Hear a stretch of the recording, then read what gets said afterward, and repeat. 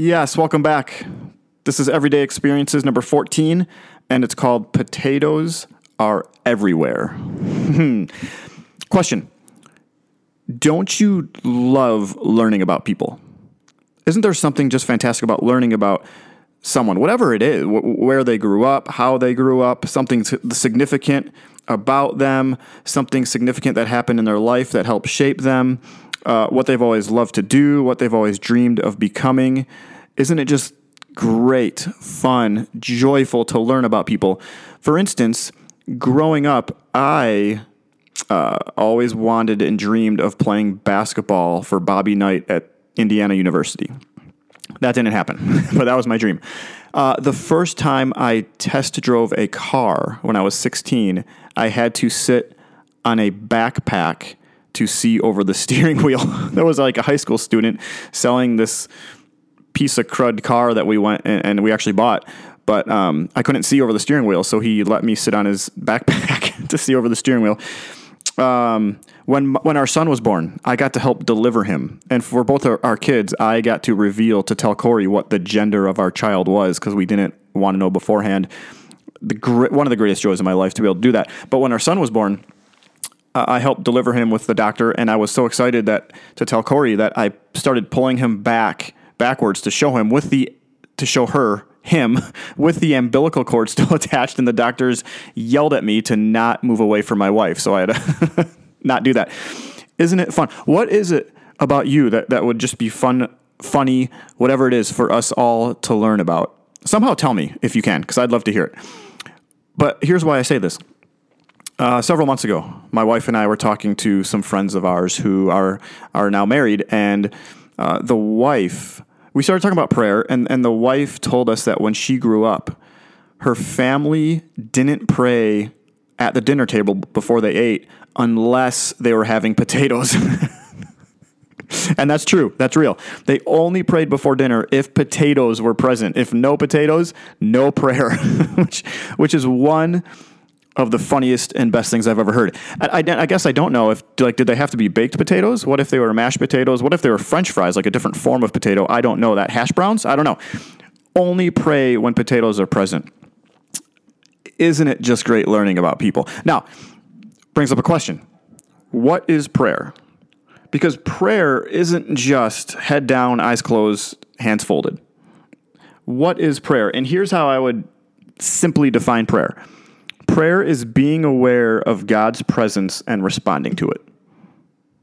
There it is. Prayer is being aware of God's presence and responding to it. It's talking or listening. It's eyes open or eyes closed. It's when we're in our car or at the dinner table, only when there's potatoes, of course, or at work or out with our friends or at the gym, or it's saying yes. It's an action. It's a thank you. It's gratefulness. It's a conviction. It's saying, forgive me. How can I do better here? What path do I need to take?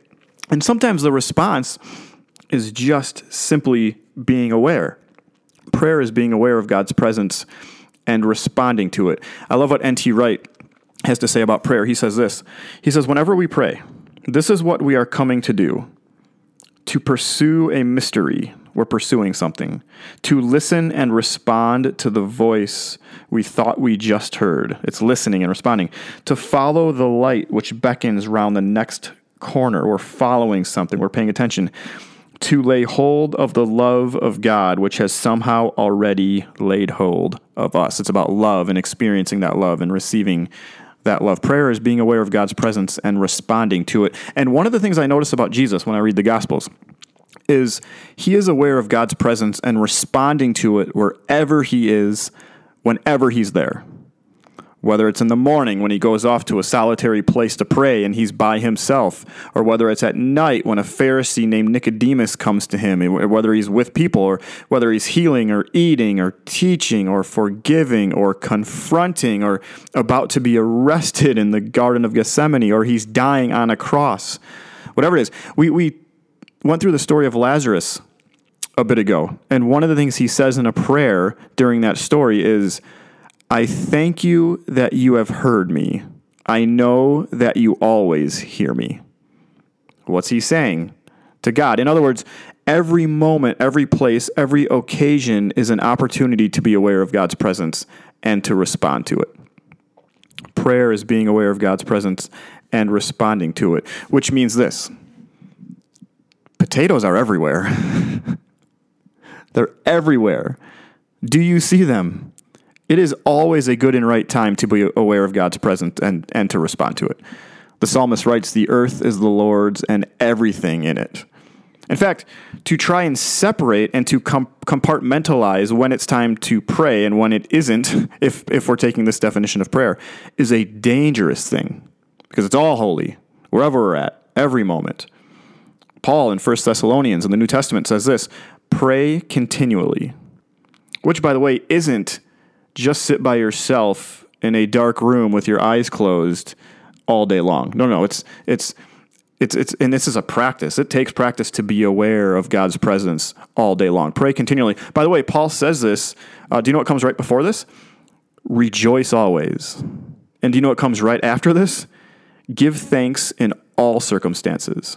It says rejoice always, pray continually, give thanks in all circumstances, which means maybe when we're actually aware and responding, we can't help but rejoice and give thanks.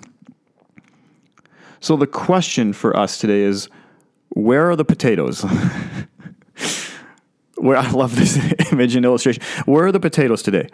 Where are you aware of God's presence? And maybe it's a place or a time or a venue where you aren't normally thinking about God. But today you see the potatoes because the earth is the Lord's and everything in it. And we're trying this practice of praying continually, being aware continually. Maybe it's you see God's presence and you're responding in a particular place or in a person or in an errand you're running or in a task or job you have to do. And how are you responding? Is it gratefulness? Is it thank you? Is it yes? Is it forgive me? Is it simply just enjoying being aware? The potatoes, my friends, are everywhere. Grace and peace.